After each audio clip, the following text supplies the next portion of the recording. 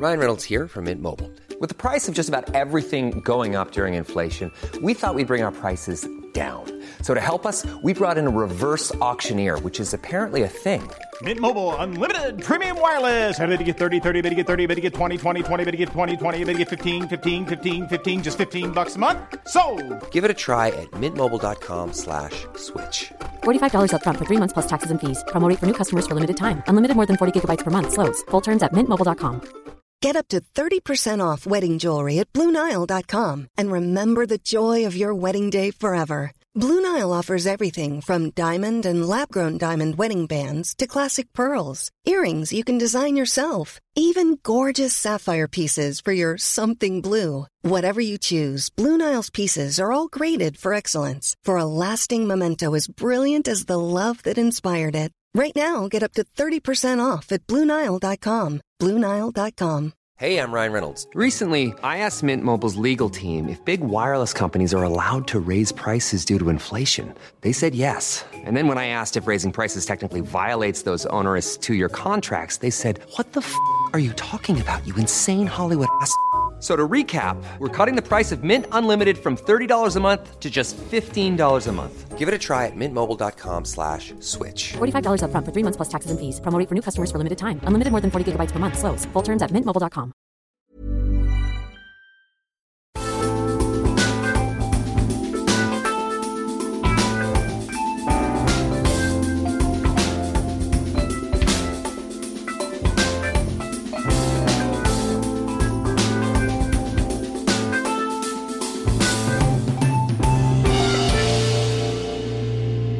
Hello, welcome. This is the Osher Ginsberg podcast. I'm Osher Ginsberg. Thanks for coming. This is episode 89 with Paul Verhoeven. You can find him on Twitter at Paul Verhoeven.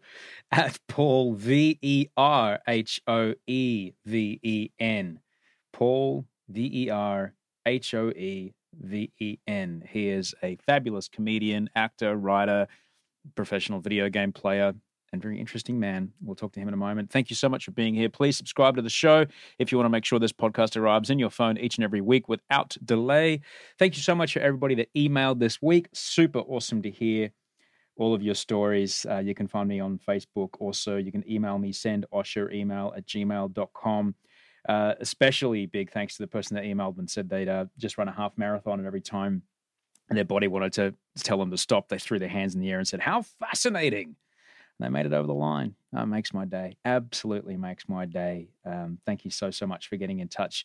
You can find me on Twitter or on Instagram. I did block a whole bunch of people accidentally on Twitter about a year and a half ago. Super sorry about that. But if I did do that, just let me know on Instagram and I'll try and come on and block you. But there's about 27,000 people that I nuked all at once. So yeah, sorry about that.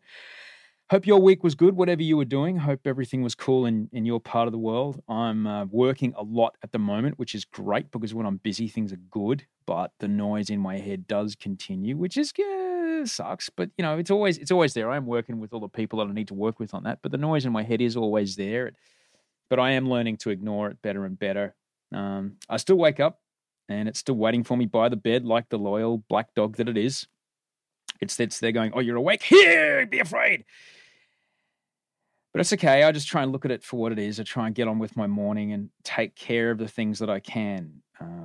Exercise, nutrition, purpose. Because, you know, as the saying goes, whichever dog you feed is the one that gets stronger. So I try not to feed the black dog. Try and feed the white lab. But on that, this week, I am absolutely thrilled to announce to you a new project that I've been working on. I've been teasing about this for a long time now, but I'm super excited that I can finally tell you. We've been working on this for about 18 months now. A lot of hard work from a lot of people involved, but we are finally launching today a podcast that I am super duper so proud of. Today, we launch Movember Radio. The RSS is live. Search for it wherever you listen to podcasts, iTunes or Pocket Casts or wherever. Movember Radio is conversations with people from the Movember community about men's health and the issues that men face today, particularly to do with prostate cancer, testicular cancer, and suicide prevention. I speak with people who are massive, high-profile sporting heroes. I speak with people who are everyday men around the world from all parts of the world.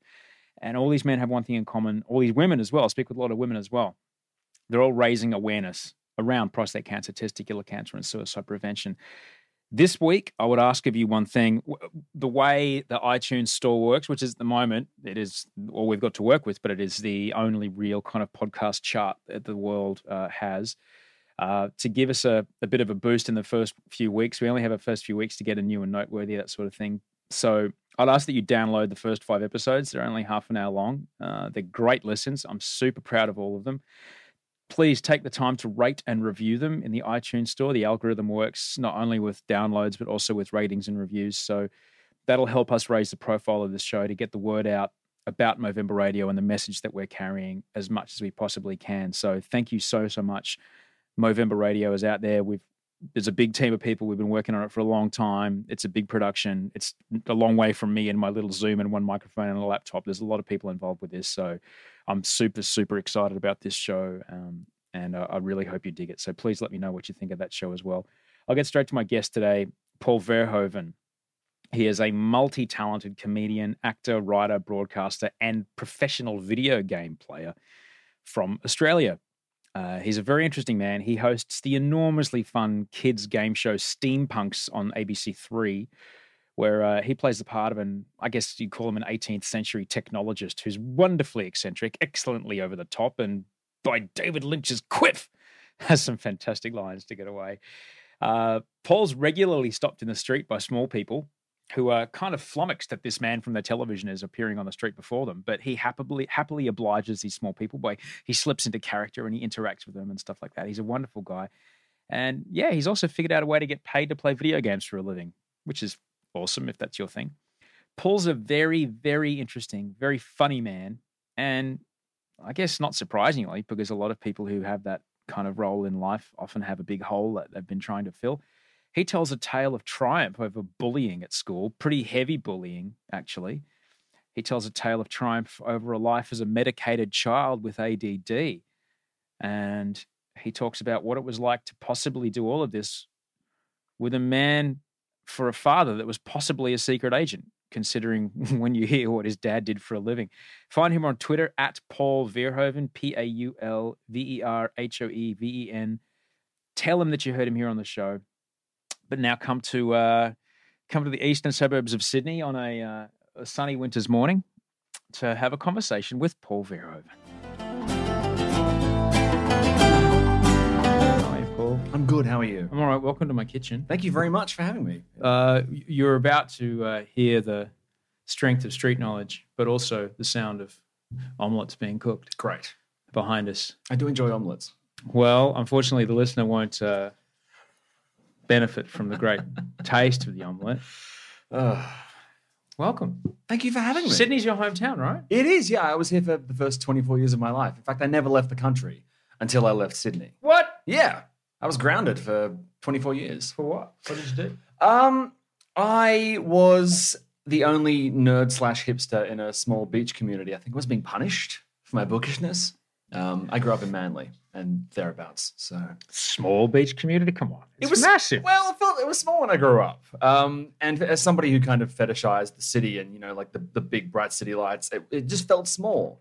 Although now I go back on the ferry during summer and my God, it's too crowded now. What's Manly like to grow up in? Because when I first moved to Sydney in 99, Bondi was rough as guts. Yeah. I lived in Bondi. It was rough as guts.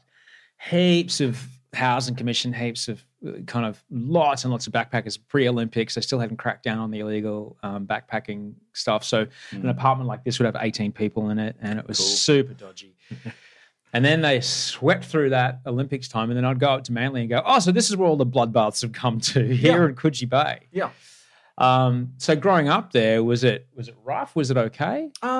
It did get a little bit rough because it got rougher when I started, going out and drinking when I turned 18. So I would work at this video store and I did the 3 to midnight shift. And then at around 11 o'clock, your friends would start to stream in with alcohol, and then you would just pretend the store was shut, drink until midnight, and then go across to the Stain, which is both literally and figuratively exactly what it sounds like. It sure is. Just revolting. Just the carpet made this bizarre noise as if you were walking through like a low-level Dagobah-style swamp system. And so we kind of squelch our way in there and drink until about 8 or, 7 or 8 in the morning, whenever that place let us out. And the things I saw in Manly at that hour on the Corso were just horrific. I mean, I'm sure it's pretty gentrified now. I haven't been back in quite a few years. It's nasty. It's nasty. Is it? Yeah. Oh, man. Because growing up on the Northern Beaches was very strange. I went to Cromer Primary and then I went to Narrowena, to St. John's. And that was primarily like an Italian community. And most of my mates were Italian growing up. And I just felt like I was always sort of vaguely in trouble. And I haven't felt that since I've moved to Melbourne. Now, I don't think that's a Sydney thing. I think that's a me and Sydney thing. I think we're like enzymes that don't quite mix. So I really like visiting. But after about a week here, I start to feel a little bit. Did you surf? I would occasionally go to the beach with my family. And I would sit in the car and I would read fantasy novels as my family kind of cavorted in the waves. And then if I was dragged out, as my dad was wont to do, I would go exploring around the rocks. So, you go down to like Coca-Cola or whatever, and I would spend hours climbing around the rocks, basically just role-playing in my head, and then I would scamper back. But I barely went in the water. Barely. So that would have made it pretty weird for you at high school then, because there at that part of the world, if you don't surf or play rugby league, then what kind of creature are you? That's it, yeah. But things did turn because when I turned like 18 or 19, my Wookiee genes kind of kicked in and my facial hair started to ramp up and I kind of got very big very fast. And suddenly I looked I looked very manly very early. So I bailed out of high school at the end of year 10. I went to St. Paul's in Manly, which is a private school, and I was quite badly bullied, and I just didn't fit in. Like you said, I didn't have the sports chops. And so I went and did TAFE over at Seaforth. And studied. TAFE, for the folks who are listening overseas, TAFE is technical and further education. Yeah. I am also a TAFE graduate. Yeah? Yeah. It's basically community college. Yeah, pretty much. Is what it is. Yeah. And I studied graphic design there, and I had basically this 1-year course, which was effectively Cameron Crowe's Almost Famous, but with a kind of Northern Beaches tint to it. I met girls, and I tried things for the first time, and I had really worldly experiences. And then I went back to high school, and I went to a public school, and I was a year older, and I had facial hair, and I was old enough to buy booze halfway through my run. And suddenly it felt right, like I got school. And it was just nice having the pressure taken. So hang on, let's go back for a second, because I got bullied as well, but never so badly that I had to leave. What were the conversations with your folks like? Were they worried about the bullying? How early did it start? Oh, they backed me. They totally backed me. In fact, it started in year 5. My parents moved a few blocks away and they made this bizarre choice, which they've since regretted, to move me to a different school that was just around the corner. Despite the fact that we could have comfortably commuted to this other school, I was kind of forced to walk up the hill to this new school. So for the last 3 terms of year 6, I went to a school which shall remain nameless. And suddenly every single student there turned on me. And it was just this nightmarish year. Horrible. And so I got to the end of the year and I had about 3 weeks to go, and I was a big reader of Tintin. I really enjoyed the Tintin novels. They were great. They were amazing, and they really hold up. And so about 3 weeks from the end of term, when our graduation was due to kick off, I was just so jack of the bullying that I walked straight into the library, Ocean's 11 style, with this bag hidden inside my bag, and I just put all the Tintin books in there, hid it, walked out, went home, told my parents what I'd done and said I wasn't going to be attending the rest of the year. And they went, great, cool. And they basically spent the next 3 weeks lavishing me with gifts and taking me out to movies and just making sure I felt good about myself. Although that does, upon reflection, mean I technically didn't graduate primary school. Now, does that render all my subsequent educational, No, I don't think so. You sure? Yeah, I'm pretty sure. Well, I just, what, were you 11 at the time? I would say about that, yeah. Yeah. Because I'm dealing with, I've been with Audrey for a year now, and so her daughter was 10 when I met her, and now she's 11, and I'm dealing with that. I'm dealing with life with an 11-year-old, and it's, I find that it's a bit, I didn't have the first 9 years to kind of get used to this is how you do stuff, and this is how you're, so suddenly I've kind of been thrown into the deep end of it. So I'm studying a lot. Don't tell her, but I'm reading lots of stepdad books. Are you reading parent? I'm reading stepdad books. Wow. Dude, you've got to. Because it's a little, I don't want you to spend $50,000 for therapy when you're later in life. How can I stop that? Hey, my parents had to take me to therapy before that point. Yeah? So they took me to a child counselor who prescribed me like a litany of drugs. Really? Drugs? Yeah. Very, very early. I was on Arapax, Ritalin. I was on Roaccutane for my skin. I was on dexamphetamines. I rattled like a pill. Dexy's Midnight Runners. I was off chops most days. And then when I was about 15, I kind of I turned to my parents and I went, hey, guys, I'm going to try for like 2 weeks not to take my meds. I'll just see what happens. And I felt like a werewolf about to warn the villagers that he was about to go berserk. So just tame me to a tree and we'll just see what happens. And that was the darkest 2 weeks of my life. But when it happened, Did you go cold turkey? Yeah, totally cold turkey. Fuck, mate. Yeah, so I started exercise to try and counteract it. So I was like doing chin-ups, like just screaming at the sky and whatnot. And I had this little cave where I would hide, and not a real cave, it was just a regular room. And I would play video games. And so I became very insular for a fortnight. And when I emerged, like blinking in the sunlight, I just felt much clearer and cleaner and happier. And that was when the bullying stuff started to wane. And then it came back with a vengeance when I broke my nose when I was 15 under very like spectacularly idiotic circumstances. It was a very cold day up at St. Paul's, which is basically like an asphalt playground. Just this big, like just horrible. None of this padded shit. No, it's literally just asphalt for about a kilometer and then trees jutting out very Mad Max style out of this like wilderness. It was nice. And then there's these like waist-high wooden posts around each tree. And so my friends and I would sit at these posts, and on Tuesdays it was sports day. And you're up quite high near North Head. It's very wind blasted and it's very cold. And so we have these tiny shorts and I have a wind cheater. And my friends get there and I go, hey guys, I'm going to try and balance on this post. So I sit there with my butt on the post, pull my knees up to my chest, and then I zip arms and legs inside the wind cheater. Oh, yeah. And I'm sort of teetering there like a Fabergé egg about to just spiral downwards. And then one of my friends thinks it would be funny just to go, and just pretend to nudge me. And then I start to sway back and forth like a pendulum. And then I fall a full meter directly onto my face. My nose gets smashed to smithereens. My eyes go black straight away. My skull's all messed up. And they roll me over and then they unzip the wind cheater and I sort of deploy like this bloody parachute, like my limbs sort of splay out. Yeah. And they took me up to the hospital. And when I came back to school, I had a white plaster on my nose and black eyes. And so, of course, for the next 3 years, I was called Panda. That was my nickname. Jeez, little boys can be fucking horrible. It's horrible, wasn't it? I had things got really bad there. But the second I came back to school to a new group of people, I was fine, which taught me that it wasn't me. It was just sort of the mixture of the wrong people in the wrong place. Would have been so tough. You got brothers and sisters? Well, I have a younger sister, and in fact, she just got engaged in Japan yesterday, which is nice. amazing. Congratulations. Thank you very much. I will tell her you said so. And my brother, who is running this cafe over in Potts Point called Glider. So I had younger siblings. My brother hadn't started high school at that point, so he wasn't there. Although, to be fair, he was rough as guts, so he probably could have helped me out. Right. But I really just needed to get away from those people.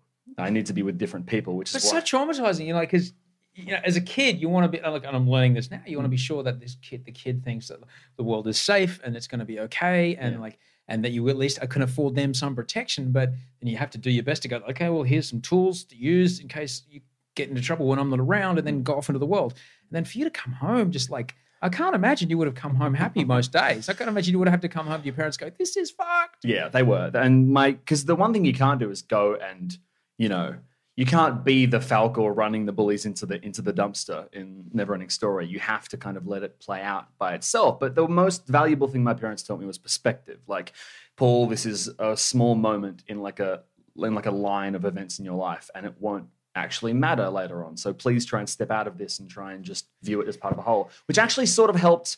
And it's helped me as an adult. Yeah. So when bad career stuff happens, and I've had some weird things happen career-wise, I just sort of look back and go, actually, like in the grand scheme of things, it doesn't actually matter. It's kind of how I deal with when my girlfriend's away. She's in Perth for 3 weeks. And I'm missing the hell out of her, but I'm like 3 weeks is nothing because we're going to be together for a while, hopefully. So I guess when I was being bullied, I just tried to think this isn't happening. It's hard in the moment, but it always helps to kind of, try and remind yourself of that. So I want to go back just one more question, because I got sent to doctors, psychiatrists at 5. Really? Yeah. And I think I must have just come in under the wire before they just started mass prescribing everybody everything. How many sessions did you have with her before she went, the answer is drugs? Well, actually, I went to a male doctor, and I went to him, I think, 5 or 6 times. Yeah. And then one day I saw him at my high school, and I assumed he was there for me, and I couldn't figure out why he was there. And then I realized that he probably was there for somebody else. And I ran up and said hello, and he blanked me. Like he blanked me. Like it was a formal and I was being stood up. Like it felt really weird. And that's when I went to my parents and went, like, I don't want to see this guy anymore because it just felt weird and toxic. But I went enough times to know that I was effectively just there to get the prescriptions. Like it felt like, I think honestly, he was one of those doctors who took shortcuts. So, it might also explain my, aversion to most chemicals. I have a very low tolerance for putting things in my body. So. Well, good. I had to wait a few years before I figured that part out. Yeah. I can't imagine what it's like to be a kid and be medicated like that. Were there any other kids at school that were on meds as well? Did you keep it secret? Or? Occasionally you see kids pull out those little pill boxes, with the days of the week. Really? I never saw that at school. Wow. I used it to portion out my candy. I would just, just. Did you ever sell any Dexies to make money? Never. Although, when I got to Melbourne, when I was about 25, I had a bunch of friends who enjoyed the party times. And they asked me if I... Still have the script? Well, no, actually, I mentioned the ADD and I mentioned that I had Dexies and they all just like perked up like a bunch of meerkats across the room. They were like, what? Dexies? What? Yeah. And I'm like, what's the big deal? Because if you have any form of ADD, and I have what has been diagnosed as spectacular ADD. I have a quilt of different ADDs that kind of coat me. Yeah. So they don't do what they do for most people if you have ADD. They tone it down. They focus you. You can always tell the ADD kid at the party if he's just incredibly calm and paying attention to everybody else. So, I mean, and they basically tried to talk me into going to get a new prescription, which I politely declined. I don't know, man. I don't know. I just never saw the appeal of Dexies. Oh, no. I have a mate up in Brisbane, actually, and he was quite a troublemaker, but he was diagnosed really late in life, in his mid-30s. Oh, yeah. And he got on the dexamphetamines. And he's like, oh, fuck, like the last 20 years of my life could have been so much easier if I hadn't been suddenly going, do frogs like chocolate? Why is France so far away? Just constantly just skipping from one thought to the next. Yeah, it's exhausting. Whereas, other people like to take it so they can, because it's apparently like the cleanest speed you can possibly get. Yeah, look, as far as, like, in terms of... just without the dodgy biker transaction. But yes, without the Sons of Anarchy vibe to it. I guess for someone with ADD, trying to focus is a bit like... Because I think I'm kind of smart, but my brain is a bit like a fire hose that you turn on and just watch kind of slide around and smash into things. You know those big fire hoses? Yeah. My dad was a firey, and I used to see... Really? Yeah, for 9 years. And I used to see... He drove ladders, and we would go to the back of the fire station. Like the Thunderbird's trucks. Exactly. Fuck yes. What was your favorite Thunderbird? Be honest. Oh, 2. Yes! 2. Could do anything. Also, it's got... 2 is... They wrote 2 into the script like it's the Deus Ex Machina. It's the get out of jail free. It's also got another Thunderbird inside it. Well, that's the thing. It's like, we've got this really big problem. What can we do? We'll pull out the pod we never use, which has got the machine we've just invented to get us right out of this risk. Oh, it's a special mind device to get the kids out of the mine. Oh, the worst one was the space station. You are just... up there, alone, masturbating. Yeah, pretty much. Just. I wonder if they ever showed that, if that puppet was ever built for that specific or purpose. If Mr. Tracy came on the screen at the wrong time. One moment, Dad, I'll be right there. Wait, Mr. Tracy came on the screen? Yeah, you know what I mean. With the eyes, the blinking eyes. And May. What's her name? Min or May? I'm not sure. Oh, and the weird clicking noise you would hear as the eyes. Now I'm thinking May, who was the girl from Robotech. Anyway, that was Min May. Anyway. See, you do have ADD. No, I don't. You do. I've had my meds today. So the thing that you then described, which I did want to ask, was because I got bullied and it was awful. High school was just fucked. Yeah. And, my little brother, who's now in Shanghai, Facebook wasn't invented when I was in school, but he got a 20-year reunion thing on his Facebook thing going, hey, we're getting together, boys. And he looked at this photo and he looked at all the names and he saw everyone so excited to see each other. And he just got, because he was really horrendously bullied in school. And he's like, I feel really sad because I have no connection with any of these people. These are really important years of my life when a lot of other people still have personal, business, cultural ties to these guys or girls or people that they've known since they were 13. But he's like, I know one guy that I care about. And it was really sad. And I guess, I love that the same for me. There's like maybe 2 guys I went to high school with and I'm still mates with. The rest of them, sorry, they're nice guys, I'm sure. Yeah. But I've just got so many horrible memories of them being just fucking horrible to me. Did that have anything to do with you getting the fuck out of Sydney? No, actually, see, I tried to reframe school and education as a kind of, it's like puberty. It's a chemical process you have to go through. And it's a lot, school is so much like prison in so many ways. It is. It's big grey buildings where you are marched around by a timetable, you are punished if you do anything wrong, and you are forced to be cellmates with people you goddamn hate. Like it is basically prison. So when I got out of prison, I'm not going to hang out with my cellmates, except for Morgan Freeman, who I am going to meet on a beach someday. But look, the thing is, when I got to Melbourne, it was because of a bad breakup. And I told people for years that, like, I got dumped and I had to leave. The truth is, actually, I was a clingy idiot, and the relationship was toxic, and I left because I was probably bored of Sydney. So I finished my degree over at UNSW. I did a film studies degree. And then I started postgrad journalism at UTS, and I had to break up. And really, I just needed an excuse. Sometimes to do truly great things, you just need an excuse. You need something else to present itself, and you just need a push. So I ran over here and was crashing on a friend's couch for a few weeks. And then my parents, who are amazing, and my dad, who is now an antique dealer, basically crammed as much of my stuff into the ute as they could, drove it across, and I've been there for like 8 years, I think. Melbourne. Yeah, I love it.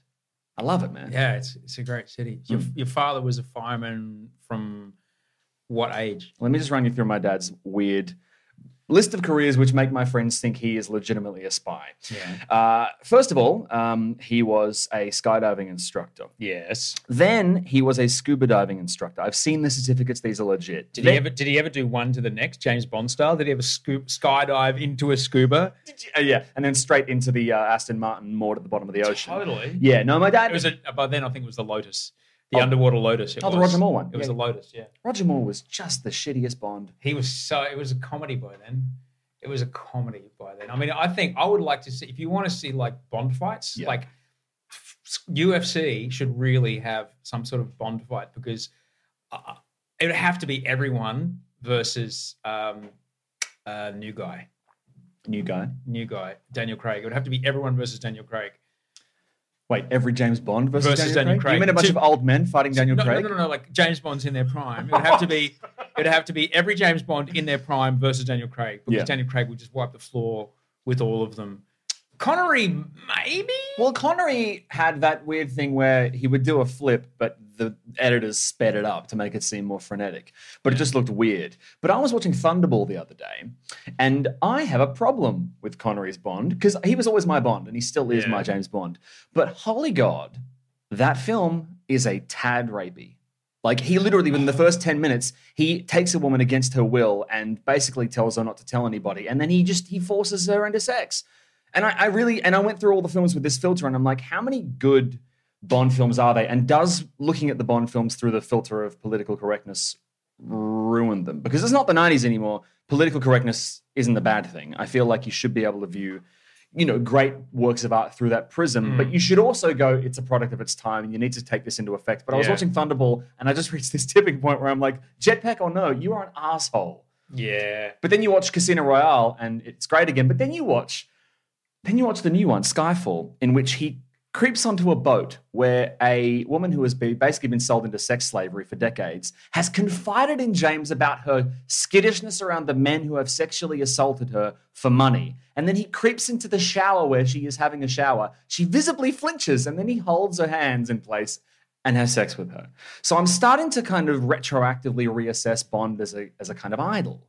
And I know that might sound horrible, but in a day where Mad Max comes out and is such a kind of paragon for political correctness and virtue, I mean, it's the best action film and best sequel I've seen in so many years. But like, should Bond be held to a higher? How did we get to this? I asked about your father skydiving to scuba diving. Great. Okay, so what did you do after scuba diving instructor?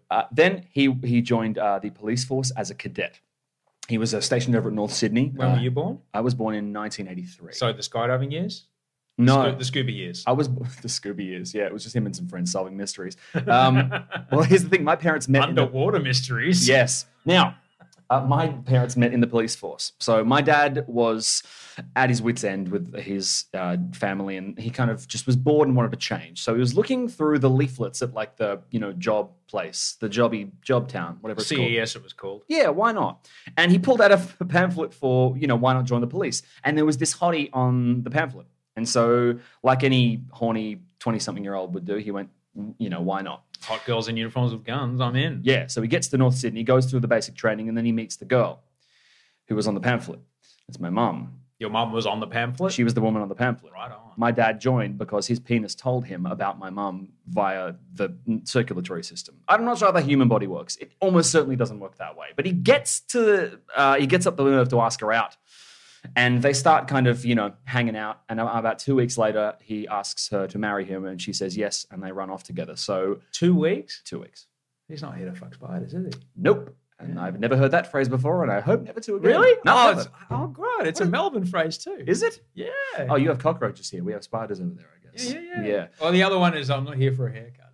Oh, that makes sense. He's not here for a haircut, is he? That makes sense depending on where you are. Yeah. There's this great, actually, the best use of I'm not here to fuck spiders is there's a fantastic Melbourne hardcore band called King Parrot, and they have a brilliant opening of one of their videos is a ripoff of it's at the Tote Hotel. Oh, I know the Tote, yeah. And it's a takeoff of the bar scene from The Shining. Oh, great. Yeah. Where the lead singer and the bass player having that conversation, he says, "Can I have another beer? Thanks, Michael." "Another one already, sir. I'm not here to fuck spiders, Michael." It's very, very good. That's great.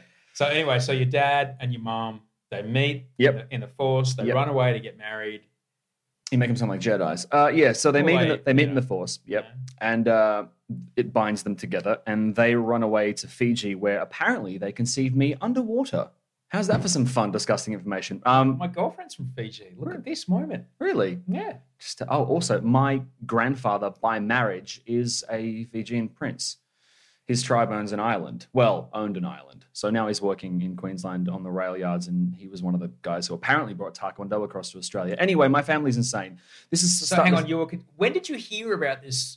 Submariner conception. Well, and when did they share this with you? My sister told me, and she says she found out from someone in the family.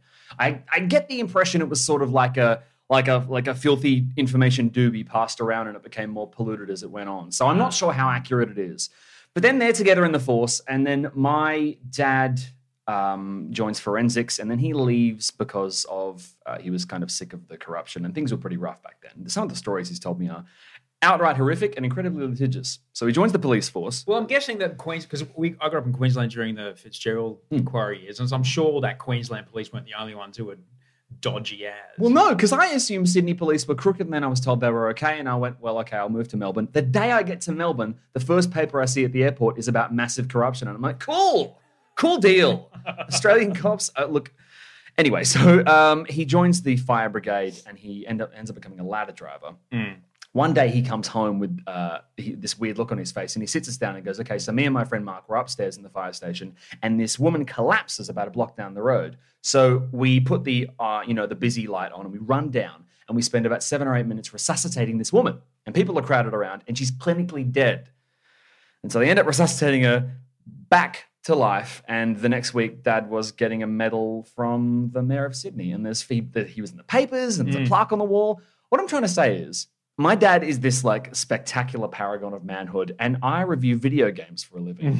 I don't feel like I'm kind of pulling my weight in the man department. Is that silly? No. You're just doing it in a different way. Maybe. And look, honestly, it sounds like he's the kind of guy that worked very, very hard to let you do whatever you wanted to do. Yeah, he did. And here you are. You have this job where you review video games for a living. He's created a world where you can get paid, pay your rent, put food in your fridge, reviewing video games for a living. That's pretty amazing. There was a nice moment where I did this and still do this kid show on ABC3 called Steampunks, and we have this massive set in Sydney down like near the Channel 7 studios. It's basically an aircraft hangar size set, so we can do big crane shots. Yeah. And I'm playing this like Dickensian idiot, and I'm in this full waistcoat, and there's big cogs, and there's child contestants and gaffers running around. And I got to call my dad up because he wanted to see what I was doing, and I brought him on the set, and he started like basically crying. Like he just couldn't process that his son was doing something like this. And so I just had to lead my dad around. And my dad's quite young. So I'm there with my dad, and we're just sort of riffing, and we went for beers afterwards. And he was so incredibly proud. And it was it was so nice to be able to show him that my kind of creative endeavors weren't just, a waste of time. It would have been difficult. Hey, I'm Ryan Reynolds. At Mint Mobile, we like to do the opposite of what Big Wireless does. They charge you a lot, we charge you a little. So naturally, when they announced they'd be raising their prices due to inflation, we decided to deflate our prices due to not hating you. That's right. We're cutting the price of Mint Unlimited from $30 a month to just $15 a month. Give it a try at mintmobile.com/switch. $45 up front for 3 months plus taxes and fees. Promo rate for new customers for limited time. Unlimited more than 40 gigabytes per month. Slows full terms at mintmobile.com. Get up to 30% off wedding jewelry at BlueNile.com and remember the joy of your wedding day forever. Blue Nile offers everything from diamond and lab-grown diamond wedding bands to classic pearls, earrings you can design yourself, even gorgeous sapphire pieces for your something blue. Whatever you choose, Blue Nile's pieces are all graded for excellence, for a lasting memento as brilliant as the love that inspired it. Right now, get up to 30% off at BlueNile.com. BlueNile.com. For your dad, to be such a clearly powerful, fearless man. I jump out of planes. Yeah. I do dangerous shit underwater. I fight crime. Now I pull, dead children out of car wrecks and then go home to my family. Yeah. Yet this son that I can't protect is getting bullied at school. That must have been really tough for him. Well, it was nice because the day before that, I told him this on set because there was a kid there who was, there's this game where you get tethered to this bungee cord and have to run down this thing and everyone's yelling and there's all these big props flying around. And this one kid falls over and we all laugh because it's quite funny, but he starts crying. So we cut and we go over and it turns out that he'd been quite badly bullied and he was just very sensitive to being laughed at.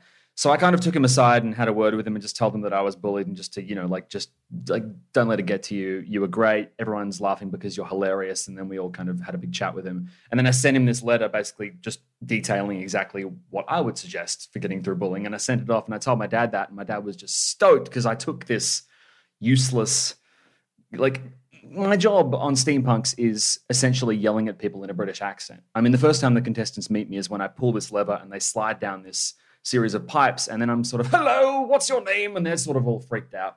And it's nice to be able to turn this, fetishization of what is essentially Monty Python since when I was a kid, which is a show my dad got me into, and turn it into something really positive. It's nice to be able to positively affect people. It's nice to be in the street and occasionally have kids run up to me. You're the guy from Steampunks. I'm like, yes, I bloody am. You put the voice on? Yeah. Awesome. Absolutely. I was at this, the Melbourne Symphony Orchestra had this concert called it was the Doctor Who Symphonic Spectacular.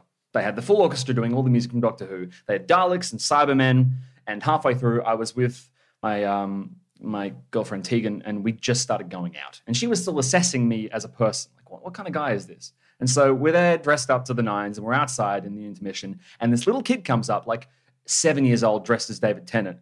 And he's like, are you the guy from Steampunks? And I lean down, I'm like, yes, I am. What's your name? And he's like, I'm David. Oh, fantastic. And his parents come up and they go, he's such a big fan. So I signed some stuff and I look back and I've done all this without realizing that this girl I'm trying to impress is behind me with her jaw on the floor. And I was like, yes, amazing. I own 7-year-old boys think I'm awesome.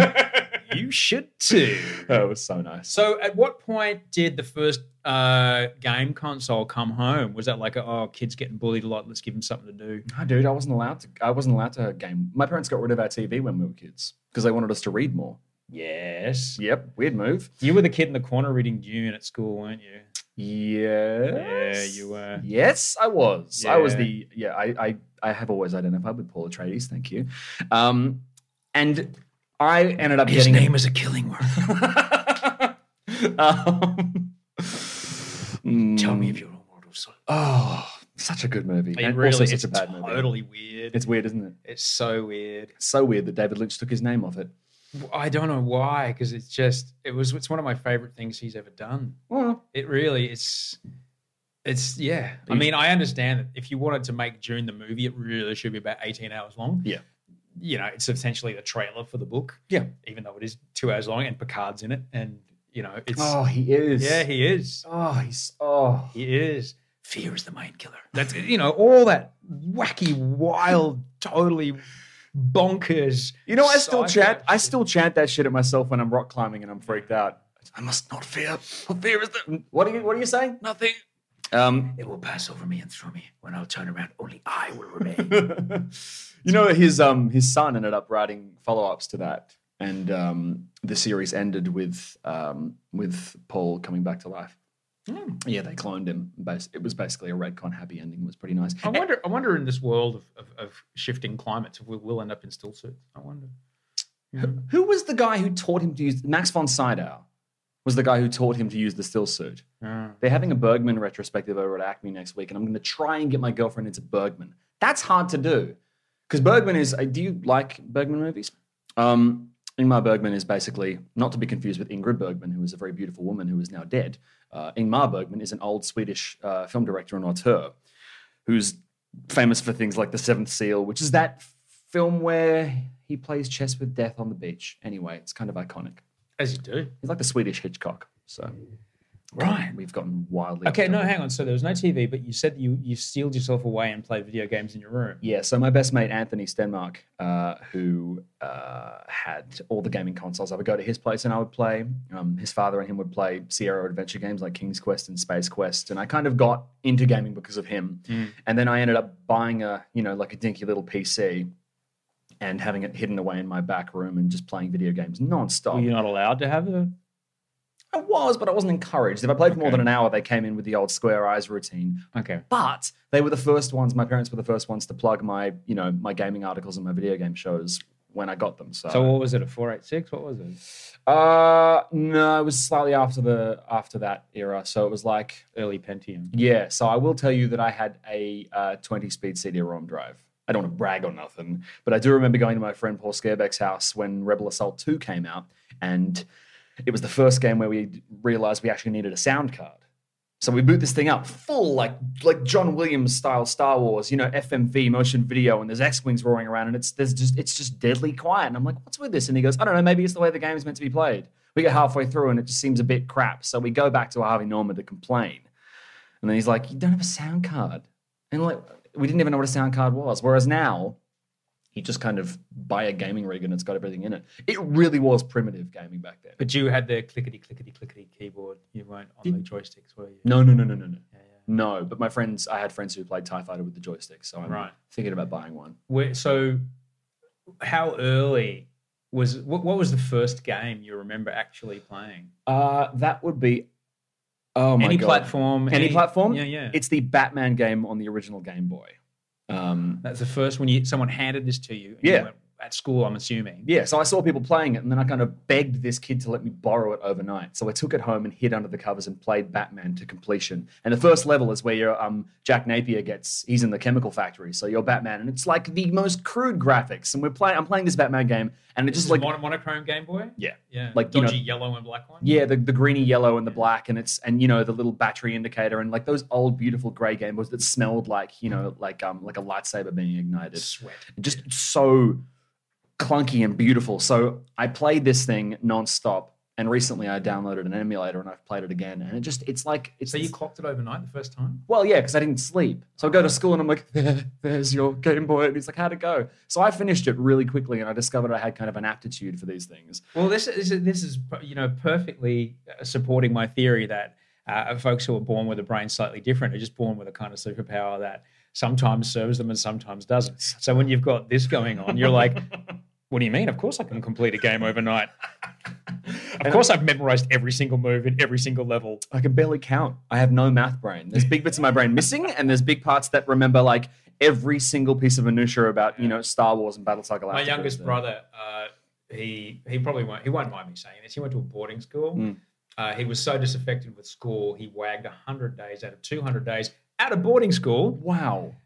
Yet could complete Halo 2 on hand-to-hand mode, on expert, the super insanity mode. He could complete, and no weapons. He had just memorized the whole thing from front to back. He's a genius. Yeah.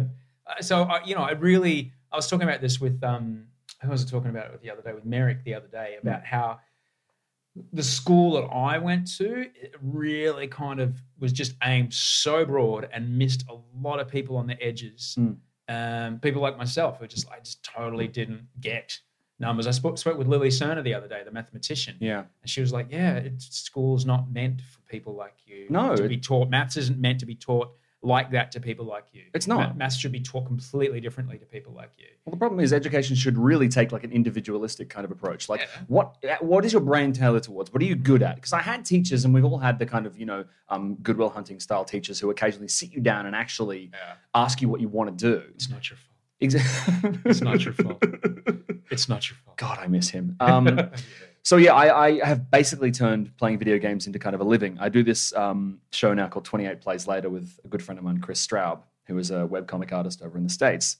And every week we get together and we Skype. He's in Seattle and he's just had a kid. And so he is perpetually exhausted. He has this adorable child, but he will kind of clamber over and play some video games between work. And we do this podcast. And it's really nice because we've just started to get like a little bit of money for it. So on top of my other writing, he didn't realize that you could get paid to play video games. He kind of missed that boat. He makes his money elsewhere. I make my money elsewhere. But now we're taking everything we're good at and kind of taking it and putting it into one place. So it's really nice being able to every week get together and basically talk with a good friend of mine about video games and it be relevant and listened to, Yeah. So let me do my maths. You're 31. 32. 32. Yep. You're a grown man. Mm-hmm. And a lot of people still probably wouldn't be able to figure out what I don't understand what it is with grown people playing video games. So folks who just don't quite get it or quite understand, what would you tell them about grown men, grown women who go, thanks very much, I'm going to pop this headset on and I'm going to shoot some kids in Texas? I would first of all say that thankfully there is no game which lets you do that, although... Well, the kid playing the avatar... Oh, I thought you meant there's a game that lets you shoot kids in Texas. No, you know what I mean. The little 11-year-olds, fuck you, faggot! Oh, like, yeah, of course. Okay, because whenever I play Pink, I play Bright Pink and I call myself Pink Yoshimi just because I think it's hilarious to troll the misogynists. Can I recommend a game on the Wii U right now called Splatoon? So Nintendo haven't created a new IP, which is intellectual property, like Mario or whatever. They haven't done anything new like that for about 15 years. So they've created this online shooter, for lack of a better term, called Splatoon, where you play as a squad of squid children, basically spraying as much colorful ink on the environment as possible. It takes the multiplayer, aggro, competitive part of a shooter, takes away the guns, and there's no voice chat. You have to use gestures and hand waves and stuff to talk. So there's zero aggro. Wow. It's really nice. It's not toxic at all, and it's very enjoyable. Anyway, what was I saying? Video games, yes. I would say to people who question why adults play video games is that we've kind of reached the point where I feel high art and low art in terms of narrative should be dispensed with. Because when I was growing up, it was like, read books, don't watch TV. And then it was, TV is kind of considered an art form now, and movies are okay because I studied them at university, but games are a low form of art. So I've come to the conclusion that narrative is narrative.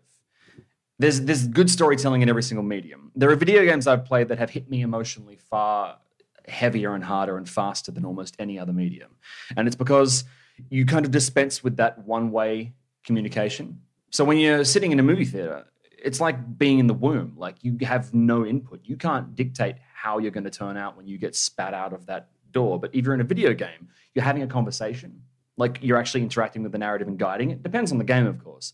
But I think video games and storytelling are now so tightly knit together that I'm struggling to find major critics who are still upholding that. Although Roger Ebert was a massive person who really pushed the video games aren't art argument. And unfortunately, I can't argue with them about that anymore. So no, but Roger Ebert, I think, here's a very, very famous folks who don't know who he is. He was basically a positive review from him could make a film $100 million.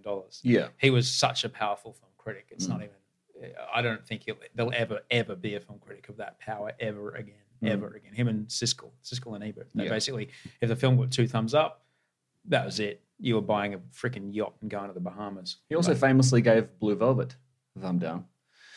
He hated Blue Velvet. Yeah, well. No one's perfect.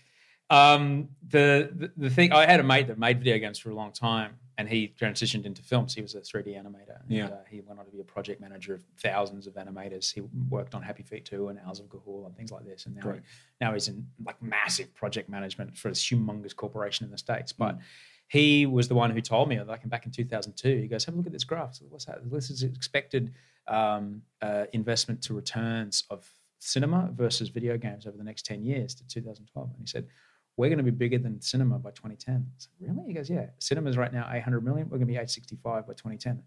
And they were. They're like nearly over $1 billion industry per year now. It's absolutely, billion. It's absolutely colossal. Like I'll never forget when I lived in Los Angeles for a very long time, and I never forget driving down Sunset Boulevard in LA, and it was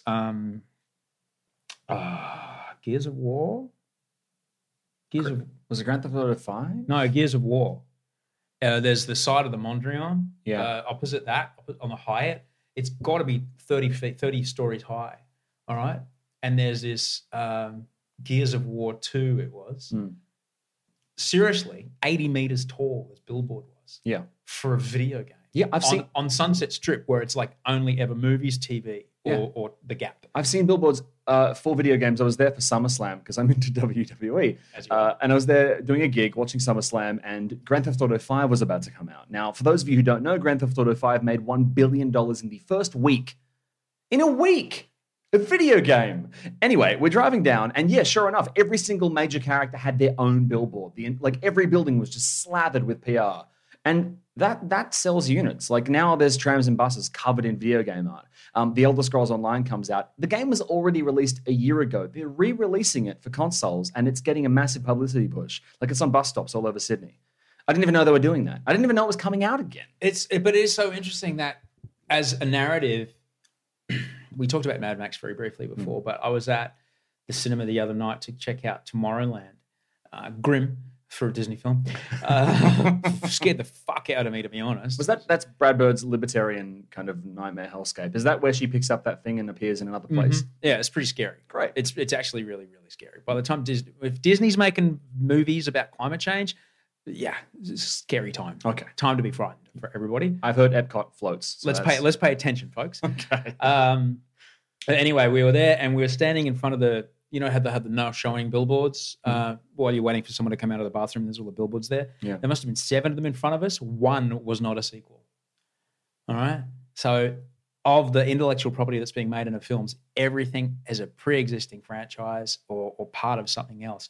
But in video games, it's the opportunity to create entire worlds, entire narratives solo that you can be sure are their own thing separate from that. Which is kind of interesting. That's, maybe screenwriters or story producers are, maybe working with those kind of companies to create independent characters, independent worlds, independent ideas, free of this, is this film going to work well in China? How simple can we make it? Yeah. Movies. I mean, you worked in a video store, as well as I do. Back 30 years ago, a sequel was like, really? Yeah. You're just cashing in, mate. I know. Pull your finger out. Better be good. Better be good. Well, sequels were the purview of shitty horror films, basically. Yeah. Yeah. Son of Jaws 3 in 3D. Michael Caine did not turn up for the... Oh, God, he couldn't accept an Oscar because he was filming Jaws 3. Brilliant. Wait, was Jaws 3 or Jaws 4? Jaws 4. Jaws 4. Jaws 4. He talked about that when he did get his Oscar. I can't say I'm always proud, but I've always worked. Buster Bruce. So good. He's great. He's so good. Though, I do lament, like all you got to do is look back at, and I do miss this, I do miss the trailers that used to get on a VHS. But you look back, so many like original story ideas were made out of, and these films would never get made now. Never, ever, ever get made now. About gaming, just quickly, now you've described at length, and I distracted you a lot, so sorry, about why grown-ups play video games, grown men and women. What are your thoughts in the world of pre-ordering video games? Because I know this is a big problem for folks that don't understand it. It's like, this is basically like, I guess, what Kickstarter does. Like, give us $250. We'll take that money with the capital that you give us. We'll then manufacture this widget and we'll send you one of the first ones with an autographed copy card. Yeah. So the thing is, if you pre-order a game, they basically take that money to fund the development of the game and then release it when it's kind of shit.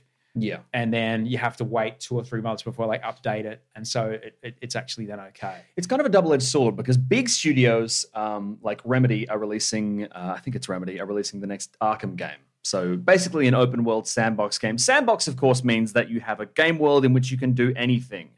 Although occasionally in sandboxes, as with real ones, you will find absolute turds.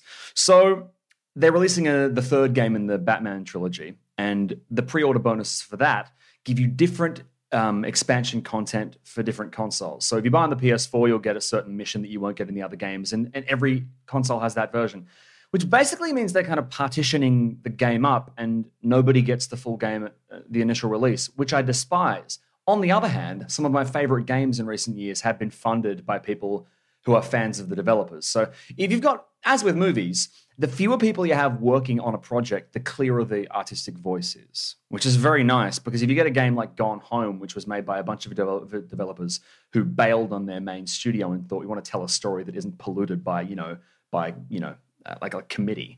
So they create this game which starts like a survival horror game, and you get up to this house on a stormy night, and it actually turns out your family out there and you're a teenage girl who's been away for a few years in Europe. And basically you go through this house picking up things and sort of exploring the story as to what's happened to your family while you've been away. And it's this really touching piece of environmental storytelling, but it came from a studio that made first-person shooters. So it kind of took the raw mechanics and language of a violent game and turned it into something very pure. And I guess I've forgotten what your question was. It was pre-orders. Pre-orders, yeah. So the indie games that are funded by the same pre-order scheme can be really positive, but a AAA game developer, like people who are making Assassin's Creed, like Ubisoft or one of those big developers, yeah, I kind of say wait until the game's on sale. If it's a big game, it gets patched until it's actually functioning down the road. There are some exceptions to this, but they're very rare. Yeah. You know, it's tricky because, I mean, if films work that way, that'd be baffling. It would be that. It would be super, super weird. Super weird. Hey, here's the movie. You can watch it in the first week, but it's going to suck until about 2 months later when we've figured it out. Tell you what, if you come and see it in this particular town, you get 10 minutes of prequel material that nobody else gets to see. Oh, but the projector will cut out halfway through the film. That's terrible. Yeah. I had to stop playing video games because of the kind of way that my brain works. I have a compulsion to just not stop once I start things. Yeah, you need what are called coffee table games. A game that is basically 3 hours long, and when it finishes, it's done. Yeah. What you need are games that are like books. You need narrative-based games. You don't, because these games are basically like slot machines. They take that little chemical part of your brain that wants an endorphin hit and that wants to complete everything, because I'm a completionist as well. Games now have things called achievements, which ironically aren't. So if you kill 100 of these bad guys at a specific time of night, then you get this little badge pop up and it says, night killer. And you're like, oh my God, that felt good. It hits this weird caveman chemical part of your body. And it's really dangerous. And I think it's tailored specifically towards maniacs like us. Yeah. Whereas games I play now, man, they're short and they're sharp and they're clean and they don't have any achievements. That's why I like my little puzzle games on my iPhone, because it gives me that kick. And then I'm done. Yeah. I play it for 5 minutes and I'm out. Have you played Monument Valley? Finished it. Excellent. Finished it on the first day. Excellent. And I was devastated that I finished it on the first day. It's beautiful, isn't it? Even Frank Bloody Underwood plays it in House of Cards. I know he does. Oh, that's a good example of an adult who games as a release, as an escape. Yeah. But he's a maniac, so. A complete psychopath. Yeah. So I can't. I think the last game I played, it was brilliant. It was on PS4. It was some Tom Clancy overarching God war strategy game, and I had Bluetooth headset, and I could voice command entire legions around. And I'd find myself at 4. I'd just shoot at 9 in the morning. I'm there at 4 o'clock in the morning ordering airstrikes onto Kiev. I'm like, yeah, I should probably go to bed, but I don't. I couldn't stop. Yeah. So I had to give it away. I had to give them. I couldn't have the console in my house because I couldn't not play it. I was shooting steampunks and they were keeping me up in the service department, and I brought my Xbox with me, which is a mistake, and I was playing my favorite game of all time, Dark Souls. It's regarded as pretty much the hardest game of all time, and I was playing it for the 5th time. Every time you finish it, it gets harder and you inherit all your gear and stuff. So it makes you want to... It's like going back to your old high school and beating up the bullies. With all the adult work? With all the adult work, but also chainmail. So it sounds pretty fun. So I'm on my 5th playthrough, and I'm playing in the bath because I can see the TV from the bathroom, and I suddenly feel a bit lightheaded. And I stand up and I realize it's been 5 hours since I got home, and I almost pass out. And I call the concierge and get him to lock the Xbox in the hotel safe until I check out 3 weeks from then. Because I'm like, I'm not okay. I had this real moment of clarity. I'm like, in the silver chair where Prince Brilliant, like once a fortnight or whatever, goes, they strap him to that chair and he gets really lucid. You know what I'm talking about? Yeah, cool. Deep C.S. Lewis reference. Yeah. I'm reading The Magician's Nephew with a kid at the moment. It's awesome. Oh, it's a good one. Yeah, it's a good one. Very, very good. Uncle Andrew's a motherfucker. Huh? Uncle Andrew is a beastly human being. Yeah, dude, he's awful. He's a nasty, nasty man. Who would you cast him as in the movie? Oh, Uncle Andrew now? Oh, Maybe a Jeremy Irons, or is he too angular? No, he's not. Oh, Charles Dance. Tywin Lannister from Game of Thrones. yeah, actually, yeah. Yeah, Tywin. Yeah. But he's too solid. He'd have to lose a bunch of weight. You think Tywin's too solid? Yeah, he's too much of a man. He's a warrior. When he's on the pot, oh sorry, spoilers. When he gets done, Yeah. He's a little, God damn, can we just talk about Game of Thrones for just a second? Well, actually, here's the deal. I'm halfway through the 5th book and I stopped 2 seasons ago. But I'm getting spoilers just osmotically. Just because when you're on the internet, you sort of just get bits. I saw a flash of one go by on Instagram last night. I said to Audrey, I'm like, we're going to have to, we finished at 1:30 this morning. Right. It's like, we have to, because I just can't go another week not knowing. Yeah. Fucking hell, man. It's awesome. It's intense. If you like... However, Audrey's read all the books. The day I met my girlfriend, we talked. She says, "Oh, yeah, I've read all the Game of Thrones books." I'm sorry, I've read all the Game of Thrones books. I was like, "Marry me, yeah." You had me there. But even last night, she goes, "This didn't happen in the book. This didn't happen in the book." Yeah, I know. Yeah, and that's what's upsetting people. If you like the grimy Eastern European gritty realness of Game of Thrones, and it's kind of a really interesting spin on medieval, because it's grim. It's so grim. Last night was I couldn't watch some parts of last night. Yeah. I really had to cover my eyes and get hurt. And I'm a grown man, and I had to. I said, "Look, can you tell me when it's over?" Because there were some parts of it I just could not deal with. Yeah, sometimes I feel like Game of Thrones has turned into torture porn and anxiety porn. Well, it was not so much that; it was the violence towards young girls. Yeah, I just was not okay with. Yeah. I just could not fucking deal with it. They've added scenes of sexual assault that weren't in the books and taken away scenes that I enjoyed in the books. But look, nothing's perfect, and I don't watch it anymore, so I can't step too deep into that. Now, I'm aware that you have a plane to catch. I literally have a plane to catch. You actually have a plane to catch. Yeah. So I will ask you. You work in this fabulous world of multi-platform media, where you're not only on television or radio, but you're also on YouTube. And as you mentioned, you're making money by putting them all together. Where do you see the actual, what's going to be the thing that crosses gamification of content over into the mainstream? I feel like it's starting to happen. Because it's sort of just the more people that game, the more it becomes an accepted reality. It's sort of it's like progressive change.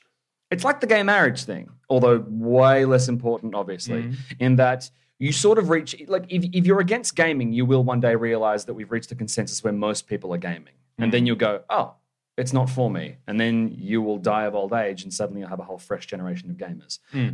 I have a friend who's convinced gaming is going to, via the Oculus Rift and things like that, basically suck people into a sci-fi dystopia where they don't know what's real and what's not. Just so Oculus Rift is like a pair of ski goggles you can strap on. That's exactly what it is. Completely isolate yourself from the world while a completely imaginary third reality pops up in front of your eyeballs. Yeah, I wore one during a pilot shoot about a gadget show, and I was aggressively ill because I was running through a building shooting people with a crossbow while standing still, and my brain went, nah. And I was Ralphing with absolute candor in the next room. So, yeah.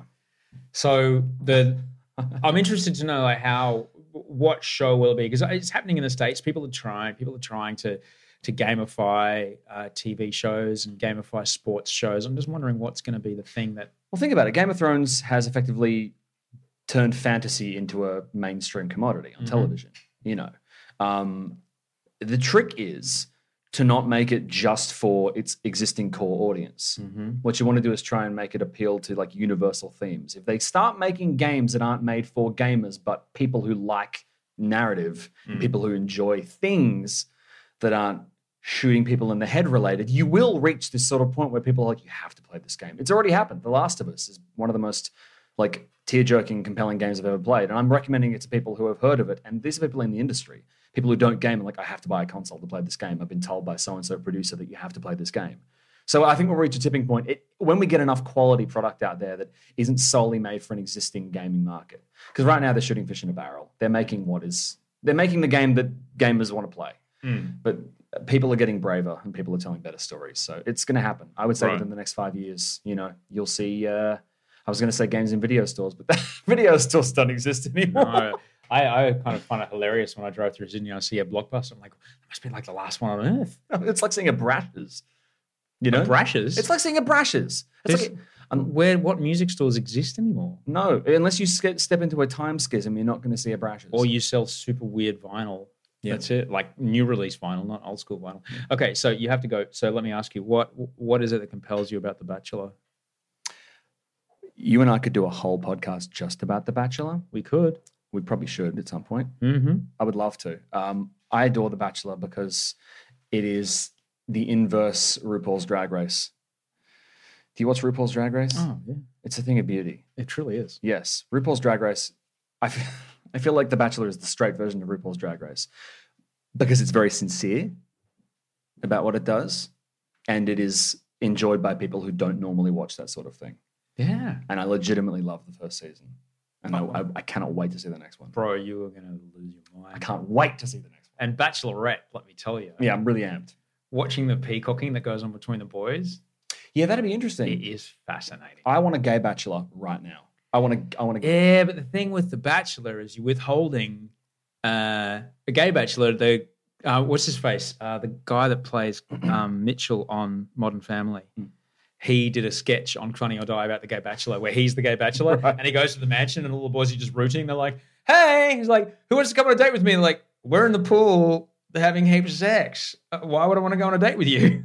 You're right. It wouldn't work. No, it wouldn't work. It'd just be sex in a house. Yeah, that's the show. That would be the show. So yeah, that's kind of why. But yeah, Bachelorette is so brilliant. Sam is fantastic. Great. She is so good. Great. Yeah, but she's just great to watch. Great. And the boys are hilarious. Awesome. Are there any nerds in the house? Yeah, actually there are. I can't wait to watch it. I can't wait to watch it. Holy shit. All right, get on your plane. Thanks, man. Paul. I'm going to take your photo real quick, though. Great. Before that. Okay, sweet. Thanks.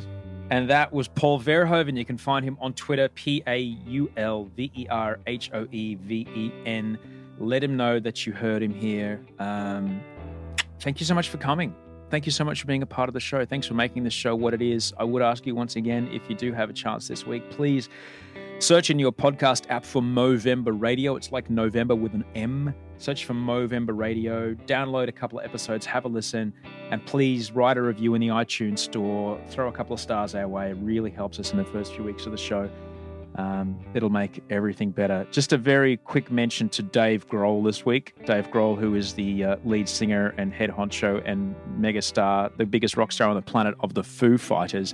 Dave Grohl broke his leg in the second song of a stadium show in Sweden. Dave Grohl went off stage, got a temporary cast put on his leg, came back, finished the show sitting on a chair, rocking, screaming, going for it.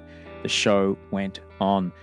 This reminds me of a time when I stood by the side of the stage at the Acer Arena in Sydney watching Dave Grohl stand by himself in the middle of the stadium with an acoustic guitar playing Everlong with 35,000 people in the palm of his hand. And the manager of the Foo Fighters, a guy by the name of Michael Meisel, who I've been interviewing the Foo Fighters since 99. So I've known this guy for a long time. He looked down at my goosebumps as my hair stood perpendicular to my skin, and he pointed at my arm and said, "You see, Osh, you can't download that." And it really struck me that Dave Grohl is a guy who understands the value of an authentic connection in person to person. And he just solidified himself as one of the greatest rock stars of all time this week. And I hope in whatever way that you can do this week, whatever metaphor in your life can serve for the broken leg, what would Dave Grohl do? I guess this week, ask yourself that question. What would Dave Grohl do? Take care of yourself. Be kind to each other. Sleep well and dream of beautiful things. Ever catch yourself eating the same flavorless dinner 3 days in a row?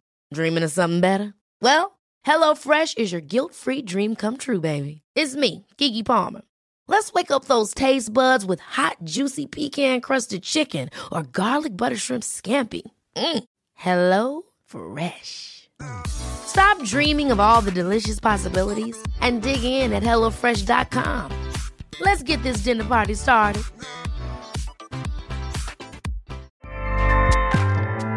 Acast powers the world's best podcasts. Here's a show that we recommend. Are you a reality TV junkie? Do you ever think, dang, I wish I had someone to talk to about all the trash TV that I watch? Well, look no further, garbage lover, because Reality Gaze is a podcast for you. Hello, I'm Maddie. And I'm Poodle, and we're the Reality Gaze. We talk about all your favorite unscripted shows like The Golden Bachelor, Love is Blind, and TLC's big, messy behemoth, 90 Day Fiancé. And if you're driving to work, folding laundry, or just pretending to listen to your husband talk about sports, just put on the pod, and you've instantly got two gay besties spilling all the tea and reading these people for filth. So come at us, y'all. Find Reality Gaze wherever you listen to podcasts.